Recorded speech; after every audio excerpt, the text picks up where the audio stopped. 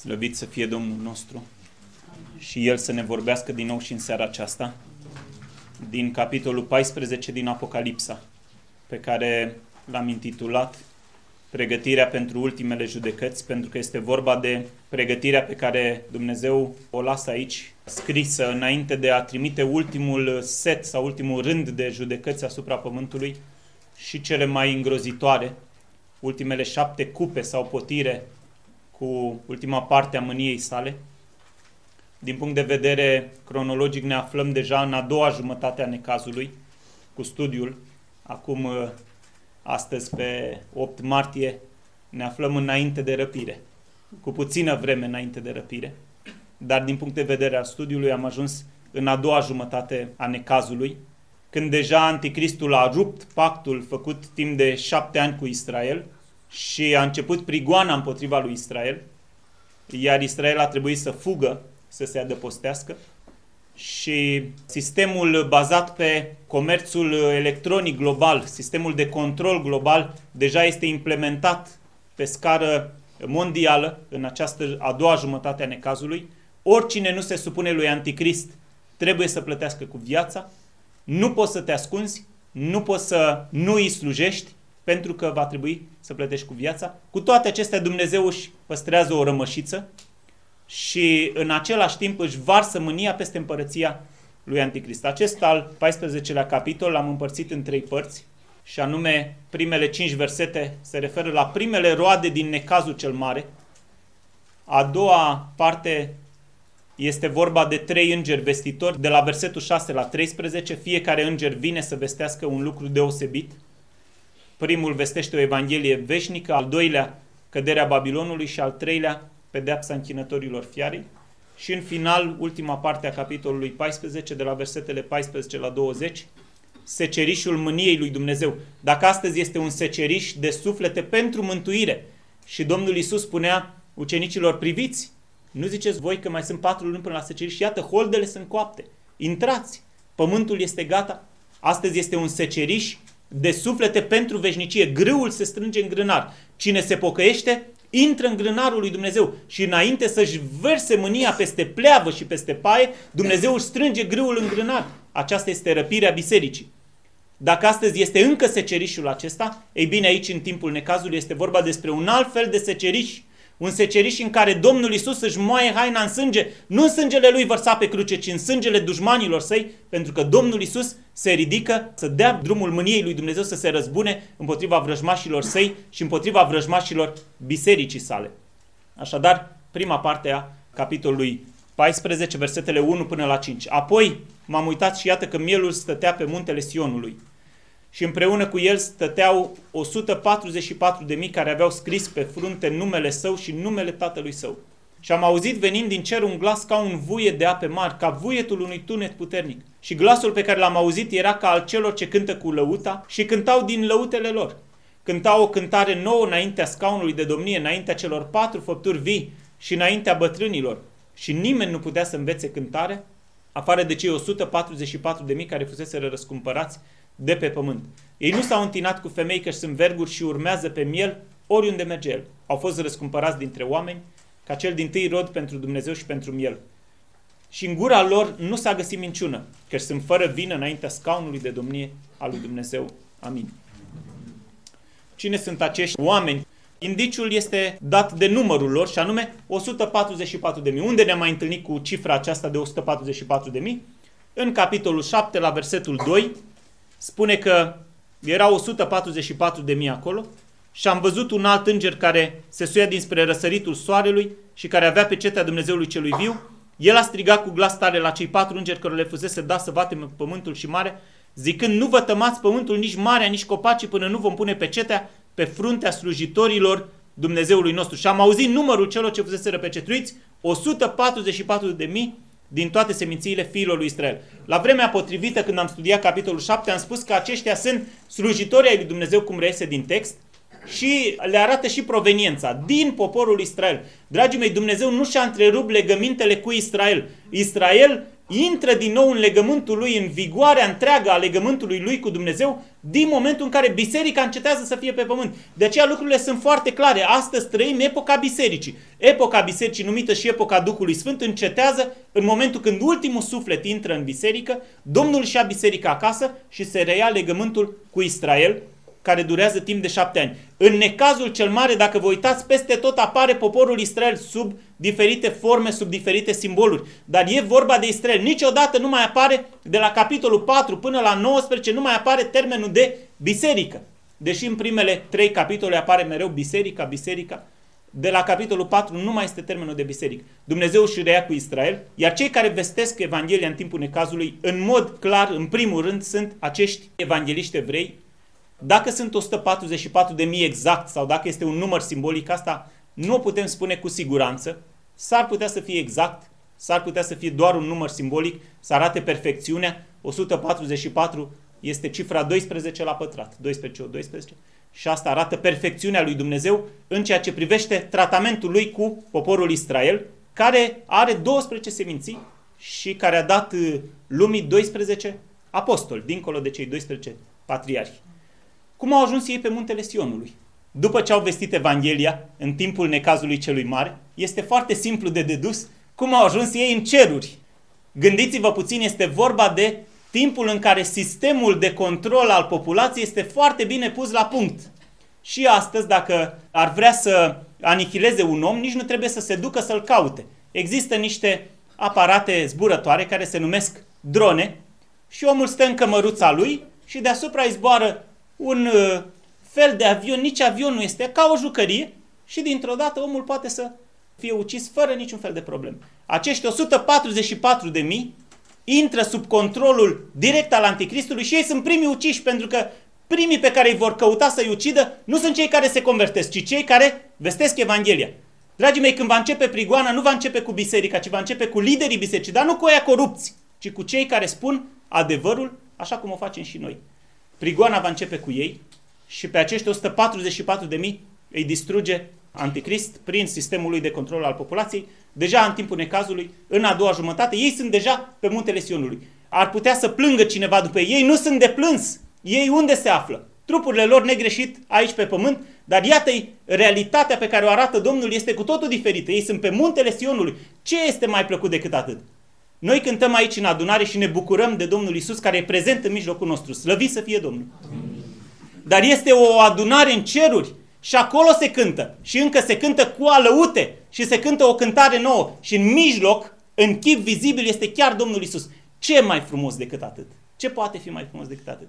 Oamenii cred că pot să-ți ia viața. Și Domnul Iisus spune, nu vă temeți de cei ce pot să ucidă trupul, dar nu pot să ucidă sufletul. N-au nicio putere asupra sufletului. Temeți-vă de cel care poate să piardă și trupul și sufletul în ghenă. De Dumnezeu trebuie să se teamă orice om, orice genunchi într-o zi, în istoria asta, într-o zi a viitorului, orice genunchi se va pleca în ceruri, pe pământ și sub pământ și orice limbă va mărturisi că Iisus Hristos este Domnul. Ăsta e adevărul Scripturii. Slăvit să fie Domnul pentru asta.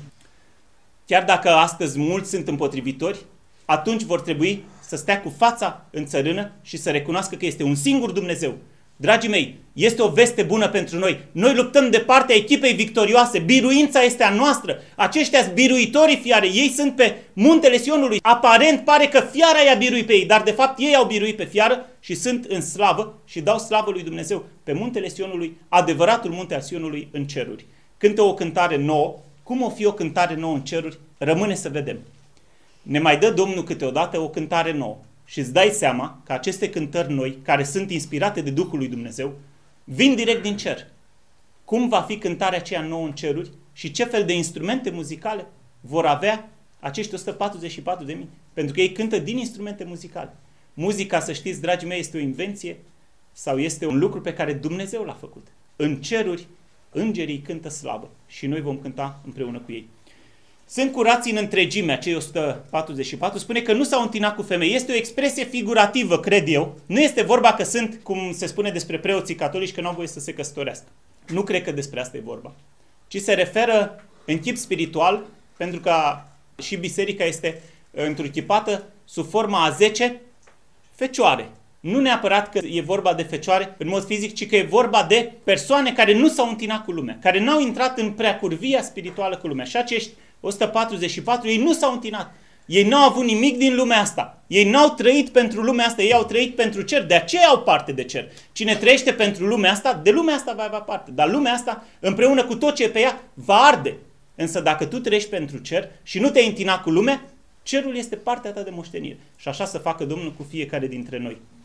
Ei îl urmează pe Domnul pretutindeni, spune aici în Scriptură. Ești gata să-L urmezi pe Domnul pretutindeni? Ei îl urmau pretutindeni. Și a zis unul odată, vă aduceți aminte, Petru era, Doamne, te voi urma oriunde vei merge, și în temniță și la moarte. Și n-a putut. Cel puțin n-a putut la început. Când Duhul Sfânt a venit peste el, s-a ridicat în picioare și a zis, puteți să-mi faceți ce vreți, căci noi nu putem să nu vorbim despre ce am văzut și am auzit. Și până la urmă l-au băgat în temniță de 2 ori, l-a scos Domnul din temniță și după aceea, în cele din urmă, la bătrânețea lui, l-au și ucis, punându-l pe o cruce cu capul în jos.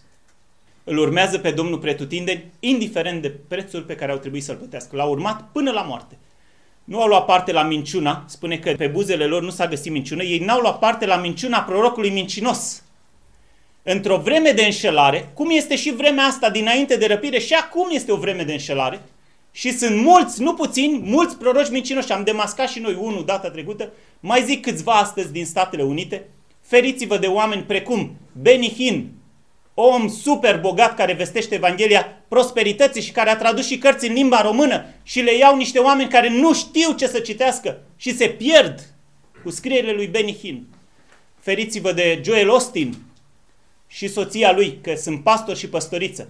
Mai zic încă o dată de pastorul Chris și de soția lui, pastor și păstorițe. Oameni care vestesc Evanghelia prosperității și care n-au Duhul lui Dumnezeu. Marea problemă a înșelării acestor oameni este că ei vorbesc de Duhul lui Dumnezeu.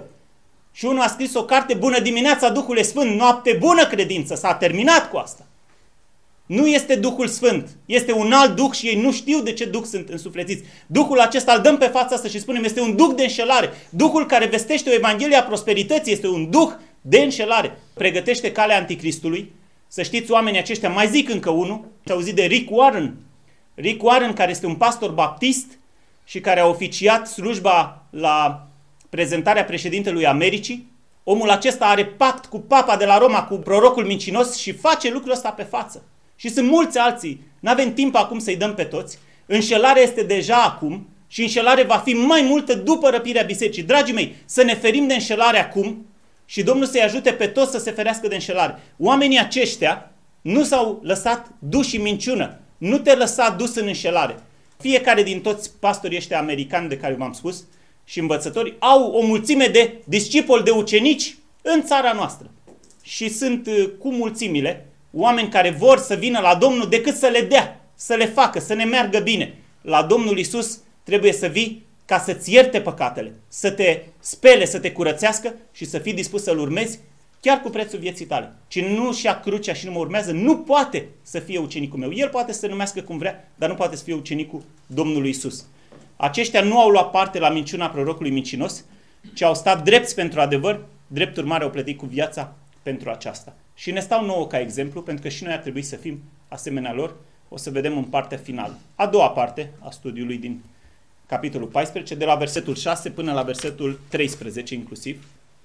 Și am văzut un alt înger care zbura prin mijlocul cerului cu Evanghelie veșnică, pentru ca să o vestească locuitorilor pământului oricărui neam, oricărei seminții, oricărei limbi și oricărui norod. El zicea cu glas tare, temeți-vă de Dumnezeu și dați-i slavă, căci a venit ceasul judecății Lui și închinați-vă celui ce a făcut cerul și pământul, marea și izvoarele apelor. Apoi a urmat un alt înger, al doilea, și a zis, a căzut Babilonul, cetatea cea mare, care a dăpat toate neamurile din vinul mâniei curviei ei. Apoi a urmat un alt înger, al treilea, și a zis cu glas tare, dacă se închină cineva fiarei și icoanei ei și primește semnul ei pe frunte sau pe mână, va bea și el din vinul mâniei lui Dumnezeu, turnat neamestecat în paharul mâniei lui, și va fi chinuit în foc și în pucioasă, înaintea sfinților îngeri și înaintea mielului, și fumul chinului lor se suie în sus în vecii vecilor, și nici ziua, nici noaptea n-au odihnă cei ce se închină fiarei și icoanei ei și oricine primește semnul numelui ei. Aici este răbdarea sfinților care păzesc poruncile lui Dumnezeu și credința lui Isus.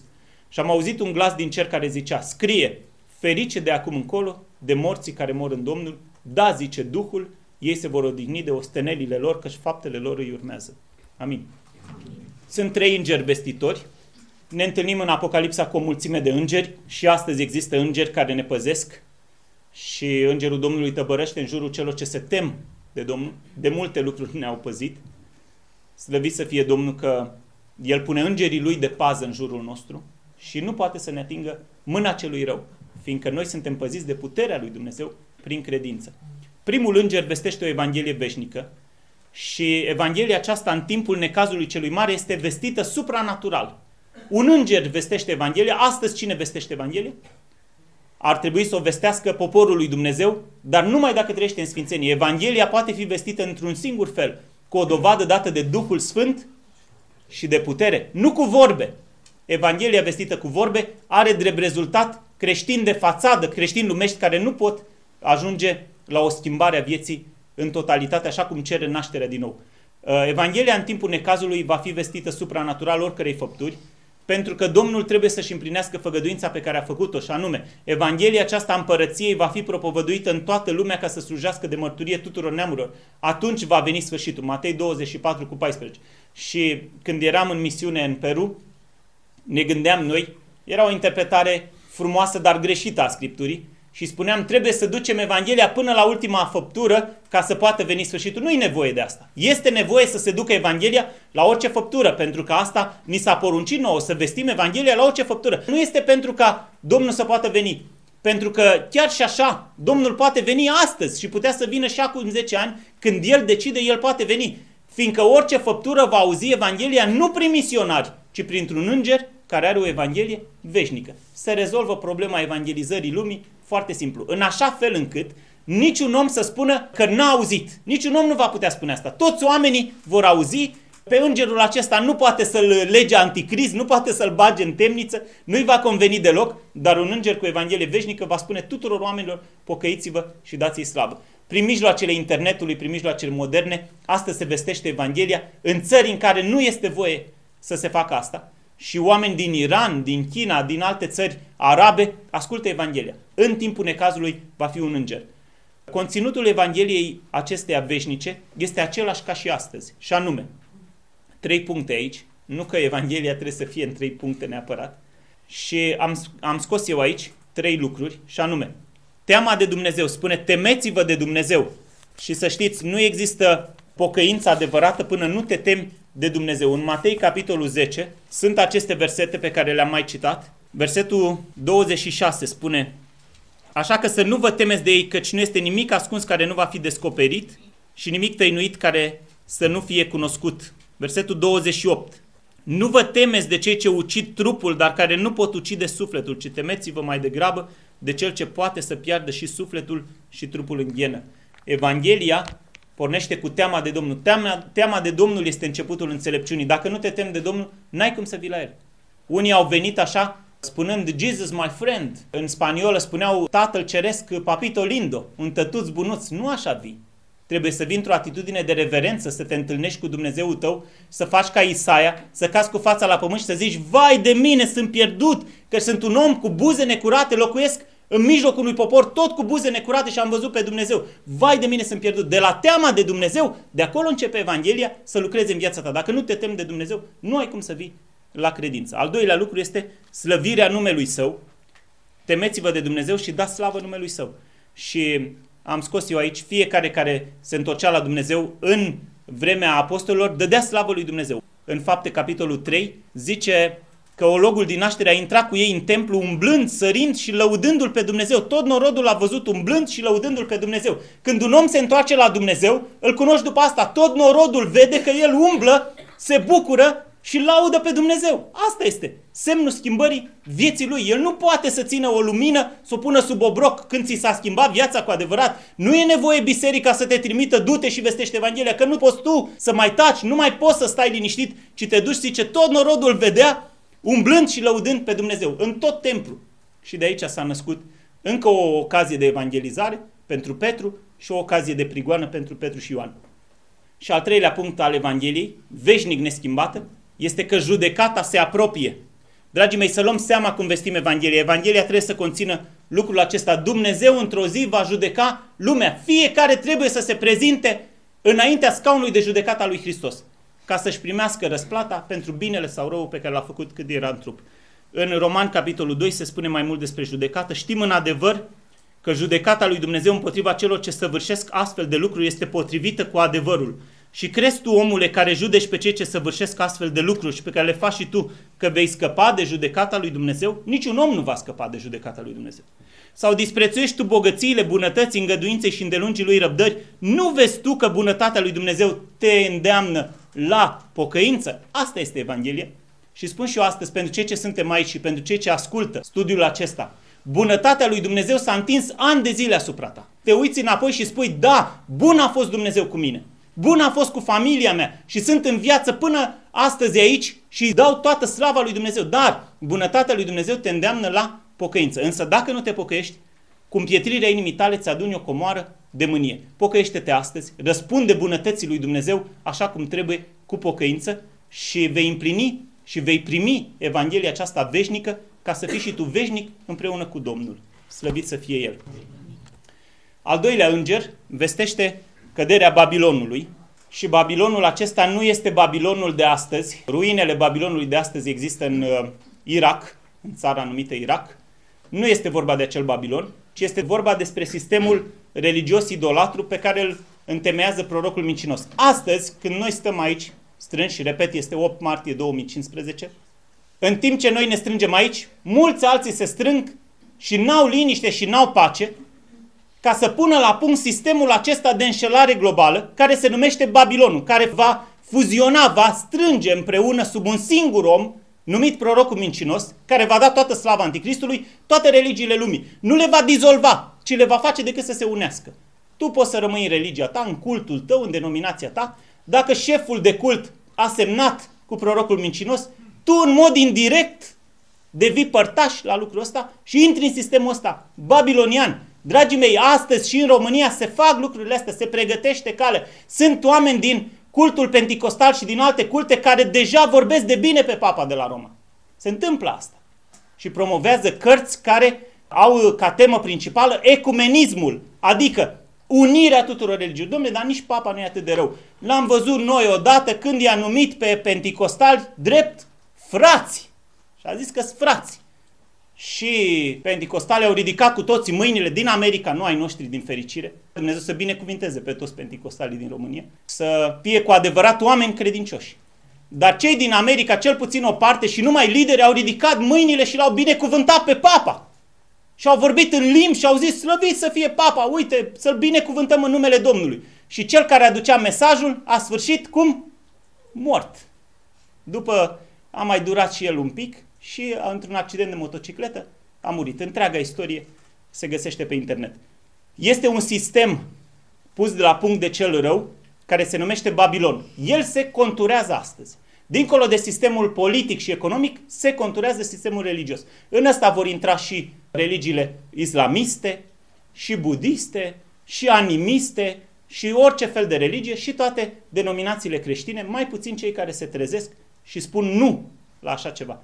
Pentru aceștia este scris așa: ieșiți, poporul meu, din Babilon. În capitolele 17 și 18 vom vedea mai mult despre religia aceasta mondială unită și care ar trebui să fie atitudinea noastră deja de astăzi față de această religie mondială care încetul cu încetul intră chiar și în bisericile evanghelice și va intra și mai mult după răpirea bisericii. Al treilea înger lansează un avertisment și anume celor care se închină fiarei, faptul că va veni o pedeapsă asupra lor, că vorbea și ei din paharul mâniei lui Dumnezeu turnat, neamestecat, întreaga mânia lui Dumnezeu. Dragii mei, pentru Dumnezeu lucrurile nu sunt în gri. Pentru El sunt în alb sau negru. Ia fiți atenți cum spune El. Dacă se unește cineva sistemului lui Anticrist și sistemului fiarei, a terminat-o cu Dumnezeu. Trebuie să bea din paharul mâniei lui Dumnezeu și veșnic vor fi chinuiți cu foc și cu pucioasă înaintea mielului și înaintea îngerilor. Domnul Iisus, când a fost pe pământ, a predicat Evanghelia în felul acesta. Cine nu este cu mine, este împotriva mea. Și cine nu strânge cu mine, risipește. El nu lasă loc de zonă gri. Păi sunt și eu relativ credincios. Păi nu poți să fii relativ credincios. Dacă ești cu Domnul, toată lumea va vedea. De ce? Pentru că tu strângi cu Domnul. Cine este cu Domnul, strânge împreună cu Domnul. Cine nu strânge împreună cu Domnul, risipește. Noi ne strângem aici nu ca să ne strângem doar să ne aflăm în treabă, ci noi strângem împreună cu Domnul. Strângem în lucrarea de evangelizare, strângem în lucrarea de laudă, de zidire a bisericii. Noi strângem împreună cu Domnul. Așa se cunoaște omul credincios. Nu există o zonă de tranziție între cele două. Trebuie să fii ori cu Domnul, ori împotriva Lui. Și dacă ești împotriva Lui, treci azi de partea Lui. Și Domnul să ajute pe fiecare. Nu mai există salvare pentru cei ce se închină la Anticrist. Și mie mi s-a reproșat de multe ori că prea sunt așa în alb-negru. Dar așa e Scriptura. Nu e cale de mijloc, nu e cale de amestec. Nu poți să amesteci credința. Ori ești credincios, ori nu ești. Lasă zona asta. Zice, sunt și eu creștin, dar sunt și creștini firești și oamenii ăștia își pierd răsplata. Doctrine total false. Aberante chiar. Versetul 12 spune despre răbdarea sfinților. Dragii mei, sfinții întotdeauna, de la începutul vestirii Evangheliei din Faptele Apostolilor până în vremea necazului, sfinții lui Dumnezeu, fie că sunt cei care fac parte din biserică, fie sunt cei care se pocăiesc în timpul necazului, ei vor avea nevoie și au nevoie de răbdare, pentru că noi suntem rânduiți la suferință. Nu cum spune evangeliștii prosperității, vino la Dumnezeu să te îmbogățească, să fugă duhul de boală, nicăieri nu scrie asta. Dacă ar fi trăit Apostolul Pavel în vremea lui Benihin, îl vindeca. Probabil așa cred ei. Și îl scăpa și de sărăcie. Răbdarea sfinților. Apostolul Pavel spunea așa în Fapte 14:22, el îi îndemna pe credincioși să stăruie în credință și spunea că în împărăția lui Dumnezeu trebuie să intrăm prin multe necazuri. Vedeți că n-auzise de Joel Osteen și de ceilalți oameni care predică astăzi, de Răzvan Mihailescu, nu auzise Pavel. Dacă ar fi auzit, ar fi aflat că ei știu că în împărăția lui Dumnezeu poți să intri fără necazuri. Nu există așa ceva. În împărăția lui Dumnezeu intri prin multe necazuri. Și oricine vrea să trăiască cu evlavie în Hristos va fi prigonit. Iar Domnul Iisus a spus, în lume veți avea necazuri. Să nu ne facem iluzii. Știți de ce nu există prigoană și nu există necazuri? Pentru că oamenii nu slujesc cu adevărat lui Dumnezeu. Din cauza asta n-au prigoană. Și unii, ca să nu sufere prigoană pe vremea Apostolului Pavel, se prefăceau drept creștini și când veneau iudeii se prefăceau drept iudei și se dădeau după val. Cum venea valul, așa se făceau și ei ca să nu sufere prigoană. Și Apostolul Pavel îi demască și spune ăștia sunt apostoli mincinoși, iar ucenicii lor sunt niște ucenici falși, nu sunt ucenicii Domnului, ei merg la pierzare. Nu tot ce se numește creștin este creștin, nu tot ce se numea Israel era Israel.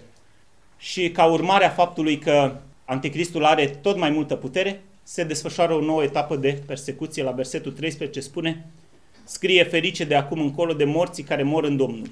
Ferice de oamenii ăștia. Ce mai mare har decât să primești și cununa de martir. De o moarte tot ești dator, pentru că plata păcatului este moartea. Slavă Domnului că nu mai suntem sub moartea veșnică, sub iad, dacă noi am scăpat și dacă într-adevăr ne-am întors la Dumnezeu, dar moartea trupului, asta tot se produce. În caz că nu vine Domnul pentru răpire, tot vei muri. Mai bine și ferice de morții care mor în Domnul. Cei care mor pentru credința lor. Ăștia sunt oameni fericiți, ei nu trebuie plânși, ci trebuie fericiți. Slăvit să fie Domnul, că încă mai are martiri astăzi pe fața pământului. Și când mai intră câte un grup din ăsta islamist, Boko Haram prin Nigeria, în fiecare duminică măcelăresc dintre creștini. Asta nu s-a publicat foarte mult, s-au dus într-un orășel creștin, 3000 de oameni, pe toți au măcelărit. Și Scriptura spune, ferice de morții care mor în Domnul. Se duc islamiști în Siria și îi vânează pe cine? Pe creștini. Se duc în Etiopia, în Libia și pe cine vânează? Pe creștini. Sunt frații ai noștri astăzi care mor pentru credința lor. Astăzi când noi stăm liniștiți. Nu trebuie să ne temem de asta. S-ar putea să vină și peste noi, deocamdată n-a venit. Domnul știe mai bine ce este bine pentru lucrarea Lui. Slăvit să fie El că ne păzește. Trecem la a treia parte, de la versetul 14. Ultima parte, 14 până la 20. Și apoi m-am uitat și iată un nor alb și pe nor ședea cineva care semăna cu un fiu al omului. Pe cap avea o cunună de aur, iar în mână o seceră ascuțită. Și un alt înger a ieșit din templu și striga cu glas tare celui ce ședea pe nor. Pune secera ta și seceră, pentru că a venit ceasul să seceri și secerișul pământului este copt. Atunci cel ce ședea pe nor și-a aruncat secera pe pământ și pământul a fost secerat și din templul care este în cer a ieșit un alt înger care avea și el un cosor ascuțit. Și un alt înger care avea stăpânirea asupra focului a ieșit din altar și a strigat cu glas tare către cel ce avea cosorul cel ascuțit. Pune cosorul tău cel ascuțit și culege strugurii viei pământului, că strugurii ei sunt copți. Și îngerul și-a aruncat cosorul pe pământ și a cules via pământului și a aruncat strugurii în teascul cel mare al mâniei lui Dumnezeu. Și teascul a fost călcat în picioare afară din cetate. și din tească a ieșit sânge până la zăbalele cailor, pe o întindere de 1600 de stadii. Este vorba, am spus, de un alt fel de seceriș. Nu mai este secerișul cu privire la evangelizarea lumii. Acesta se desfășoară astăzi și noi suntem lucrătorii din ceasul al 11. Domnul să ne facă pe noi, într-adevăr, lucrători plini de râvnă, pentru că timpul nostru este mai scurt. Noi trebuie să lucrăm într-o oră câți alții au lucrat în 12. Și trebuie să fim încălțați cu râvna Evangheliei păcii. Domnul să binecuvinteze pe fiecare cu astfel de încălțăminte. Dar la urmă vine un seceriș al mâniei lui Dumnezeu. Și se împlinește cuvântul spus de Ioan Botezătorul despre Domnul Iisus. Iată că securea a fost și înfiptă la rădăcina pomilor, deci orice pom care nu face rod va fi tăiat și aruncat în foc. Domnul Iisus astăzi este Cel care mântuiește, dar nu tot timpul va fi așa. Va veni o vreme când El va fi Cel care seceră și trimite în judecată. El calcă în picioare teascul mâniei lui Dumnezeu. Este o imagine foarte plastică. În Israel se strângeau strugurii, se puneau într-un teasc și nu era o presă ca astăzi, ci se suiau oamenii și cu picioarele călcau strugurii până când curgea vinul din ei. În același fel este imaginea mâniei lui Dumnezeu. Cine este cel care calcă în picioare în mânia lui? Mielul lui Dumnezeu care astăzi mântuiește, atunci el va face judecată. Războinic viteaz, astăzi îl cunoști ca pe cel blând și smerit cu inima. Mâine va trebui să se ascundă oamenii și să spună: cădeți peste noi, stâncilor, pentru că a venit ziua cea mare a mâniei mielului. Și cine poate sta în picioare? El ședea pe nor și acesta este norul slavei lui Dumnezeu. Vă aduceți aminte, cortul întâlnirii avea un stâlp de nor și templul lui Solomon, când a fost dedicat, s-a umplut de slava lui Dumnezeu. Semăna cu un fiu al omului și e clar vorba de Domnul Iisus, pentru că în cer el este fiul omului. El încă este omul Iisus, cel înviat în trup de slavă și Dumnezeu în același timp. Și avea o cunună de aur pe cap, arătând divinitatea Domnului Iisus. El este stăpânul secerișului și trimite 3 îngeri să secere. Primul înger iese din templul lui Dumnezeu din ceruri și îndeamnă la începerea secerișului, pentru că este copt. Adică, la ce se referă acest lucru? Că secerișul pământului este copt. Oamenii și-au atins măsura păcatelor lor. Când strugurii se coc, trebuie să iei. Dacă nu iei la timp, degeaba, nu mai e ce să faci cu ei, se stafidesc și nu mai sunt buni. Când grâul se coace, dacă nu-l iei când este copt, cade jos și nu mai e bun de nimic. Când oamenii și ating măsura păcatelor lor, Domnul Iisus însuși începe secerișul. Și în Geneza 15:16 se spune despre amoriții din țara Canaan. Zice, în al 4-lea neam, ea se va întoarce aici, căci nelegiuirea amoriților nu și-a atins încă vârful. Când nelegiuirea unui popor sau nelegiuirea pământului își atinge culmea răbdării lui Dumnezeu, atunci Dumnezeu revarsă mânia sa. Așadar, primul înger îndeamnă și spune: aruncă-ți secera. Al doilea înger iese și el din templul lui Dumnezeu și, atenție, locul de unde se revarsă mânia lui Dumnezeu este chiar templul lui Dumnezeu din ceruri. Unde stă Domnul Iisus astăzi să mijlocească pentru noi? În acest templu adevărat al lui Dumnezeu, în ceruri, după modelul căruia a fost făcut cel de pe pământ în vremea lui Moise, este un scaun de domnia lui Dumnezeu. Astăzi Domnul Iisus este acolo ca mijlocitor. În timpul necazului, de pe tronul de domnie vine mânia lui Dumnezeu și de acolo ies acești îngeri și acesta are o seceră ascuțită, un cosor, și este îndemnat să culeagă via pământului și să arunce struguri în teasc, adică oamenii, trupurile moarte. Al treilea înger este stăpân asupra focului și aduce și el porunca lui Dumnezeu strigând.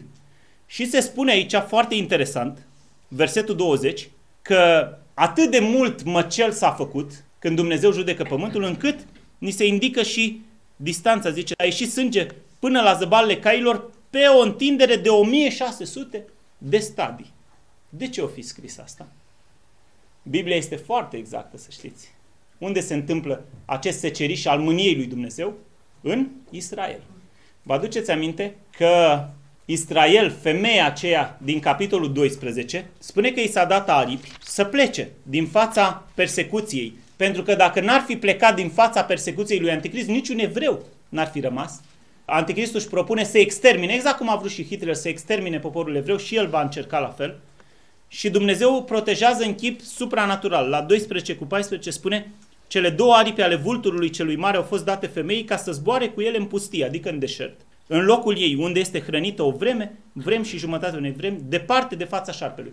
3 ani și jumătate, o rămășiță din Israel, și anume o treime, este adăpostită în pustie. Ni se dau mai multe indicii. Dacă vom compara textul acesta cu un text din Vechime, din Isaia, capitolul 63, versetele 1 până la 6. Am să-l citesc. Să identificați voi despre cine e vorba aici. Iată ce scrie acolo. Cine este acesta care vine din Edom, din Boțra, în haine roșii, în haine strălucitoare și calcă mândru în plinătatea puterii lui? Eu sunt cel care am făgăduit mântuirea și am putere să izbăvesc. Dar pentru ce-ți sunt hainele roșii și veșmintele tale ca veșmintele celui ce calcă în teasc? Sună cunoscut? Eu singur am călcat în teasc și niciun om dintre popoare nu era cu mine. I-am călcat astfel în mânia mea și i-am zdrobit în urgia mea, așa că sângele lor a țâșnit pe veșmintele mele și mi-a mânjit toate hainele mele cu el. Căci în inima mea era o zi de răzbunare și venise anul celor răscumpărați ai mei. Mă uitam împrejur și nu era nimeni să mă ajute și mă îngrozeam, dar nu era cine să mă sprijine. Atunci brațul meu mi-a fost într-ajutor și urgia mea m-a sprijinit. Am călcat astfel în picioare popoare în mânia mea, le-am îmbătat în urgia mea și le-am vărsat sângele pe pământ. Cine este acesta care face aceste mari isprăvi? Domnul Iisus. Dragii mei, în capitolul 53 este mielul lui Dumnezeu. În capitolul 63 este cel care calcă în picioare teascul mâniei lui Dumnezeu. Și ni se dă și o indicație geografică. Unde se întâmplă lucrul acesta? Ați reținut? În Edom, în Boțra. Ce este în Edom, în Boțra, astăzi? Este o cetate de la Boțra mai în jos. Acolo sunt niște munți pustii. Și vă aduceți aminte că Domnul Iisus le-a spus evreilor, când vor vedea urăciunea pustirii așezată în locul preasfânt, când se așează urăciunea pustirii în locul preasfânt? La jumătatea necazului. Ei să fugă la munți. La care munți? Ei citesc aici foarte frumos și știu la care munți să fugă. În Edom, în Iordania de astăzi, în sudul Iordaniei, este cetatea aceasta Boțra și mai este încă una Petra și între ele sunt o mulțime de munți care vor servi drept refugiu. Și acolo Dumnezeu își va păstra, își va proteja rămășița ei. Balaur spune că va arunca un râu după ei, dar Dumnezeu va deschide pământul și îl va face să înghite. Nu se va atinge nimeni de ei, dar acolo, în Boțra și în Petra. Dacă ai azi posibilitatea să te duci în Iordania, poți să vezi locul în care Dumnezeu va face să se refugieze poporul evreu timp de o vreme și jumătate unei vremi. Foarte interesant că între Boțra și Armagedon, unde se strâng neamurile pentru luptă, care este distanța? Foarte simplu ni se dă aici. 1600 de stadii, 300 de kilometri. Biblia este extraordinar de exact. Între Boțra și Armagedon sunt 1600 de stadii. Domnul Iisus vine la rămășița aceasta să-și apere rămășița poporului său și de acolo, o să vedem în capitolele finale din Apocalipsa, el trece prin Ierusalim, se duce la Armagedon și de acolo, din Boțra până la Armagedon, neamurile lumii trebuie să sufere mânia lui Dumnezeu. Deja spre sfârșitul necazului celui mare. Dragii mei, lucrurile acestea se vor întâmpla. Petra, cetatea din munții Iordaniei, își așteaptă încă împlinirea destinului. Locurile sunt pregătite. Și am să spun că dacă vrei să știi cât de târziu s-a făcut pe ceasul istoriei omenirii, trebuie să te uiți în Israel. S-a întâmplat ceva în Israel săptămâna asta? Și am spune în Israel nu, dar s-a întâmplat în altă parte, și anume la Washington, unde primul ministru al lui Israel, Benjamin Netanyahu, s-a dus să țină un discurs în fața Congresului Statelor Unite. Pe ce temă? Pe tema amenințării nucleare pe care o are Iranul asupra statului evreu. Vor să-i distrugă, să-i șteargă de pe fața pământului și pe evrei și statul Israel, să nu mai existe picior de evreu. Și fiți atenți că lucrurile se dezvoltă și ne apropiem de vremea finală. Sunt gata americanii să facă un pact cu Iranul și Iranul să-și poată fabrica liniștit arma nucleară pe care nu vor ezita să o folosească împotriva evreilor. Evreii nu se vor lăsa fără apărare. Și primul ministru al Israelului în Parlamentul Statelor Unite a spus: no more, nu mai îngăduim asta. Dacă voi nu ne sprijiniți, singur ne vom ridica și ne vom apăra. Au mai făcut de 2 ori. Odată în 1980 au distrus un reactor nuclear în Irak, dacă nu ar fi fost ei distruși. A doua oară, în 2007, au distrus un reactor nuclear în Siria, dacă nu astăzi Bashar al-Assad ar fi folosit împotriva lor. Și vor face și a 3-a oară cu Iranul. Este scris în Scriptură, nu avem timpul să spunem lucrul acesta. Dacă lucrurile sunt așa, dacă lucrurile se întâmplă în vremea aceasta când vorbim, cât de aproape este răpirea bisericii. Se va crea haosul în Orientul Mijlociu care să impună necesitatea unui făcător de pace și anume a lui Anticrist. Dragii mei, să ne pregătim, s-ar putea să asistăm la multe evenimente anul acesta și anul viitor dacă vom mai fi pe pământ. Dacă nu, să fim gata să-L întâmpinăm pe Domnul în văzduh. Concluzii. Dacă ceea ce a fost profețit se împlinește deja și nevoia de pace în Orient este mai mare ca oricând, strigă după omul păcii, capacitatea lor armată crește exponențial, cât de aproape, deci, suntem de venirea Domnului pentru a-și lua acasă mireasa. Își iau mireasă sfântă, curată, care nu s-a întinat cu lumea. Cei ce se aflau pe muntele Sionului împreună cu Domnul lor erau oameni care nu s-au întinat cu lumea. Nu au făcut pact cu lumea aceasta. Nu le-a plăcut nimic din lumea aceasta. Și Domnul Iisus caută astfel de oameni. În 1 Ioan spune același autor care scrie și Apocalipsa, capitolul 15, ne dă și indicații cum să nu ajungem acolo. Nu iubiți lumea, capitolul 2, versetul 15, nu iubiți lumea, nici lucrurile din lume. Dacă iubește cineva lumea, dragostea Tatălui nu este în el, căci tot ce este în lume, pofta firii pământești, pofta ochilor și lăudăroșenia vieții, nu este de la Tatăl, ci din lume. Și lumea și pofta ei trece, dar cine face voia lui Dumnezeu rămâne în veac. Vrei să rămâi în veac cu Dumnezeu? Renunță la lume, la tot ce este lumesc. Nu te întina cu lumea și luați seama să nu fie nimeni printre voi curvar sau lumesc ca Esau, care și-a vândut dreptul de întâi născut. Nu-ți da dreptul tău de copil al lui Dumnezeu pe niște mizerii ale lumii acesteia.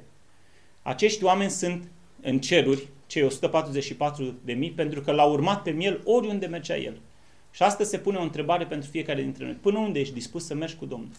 Dacă la prima prigoană, când se ridică oamenii împotriva ta, tu dai 2 pași înapoi, ce se va întâmpla când se va ridica tot iadul împotriva ta? Tu trebuie să stai drept.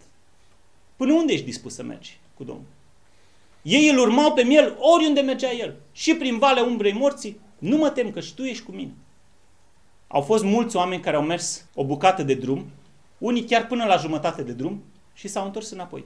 2 seminții și jumătate au mers până la țara promisă, dar au rămas dincolo de Iordan. A zis, noi nu trecem dincolo. Până unde ești dispus? Mergi până la capăt cu Domnul Iisus.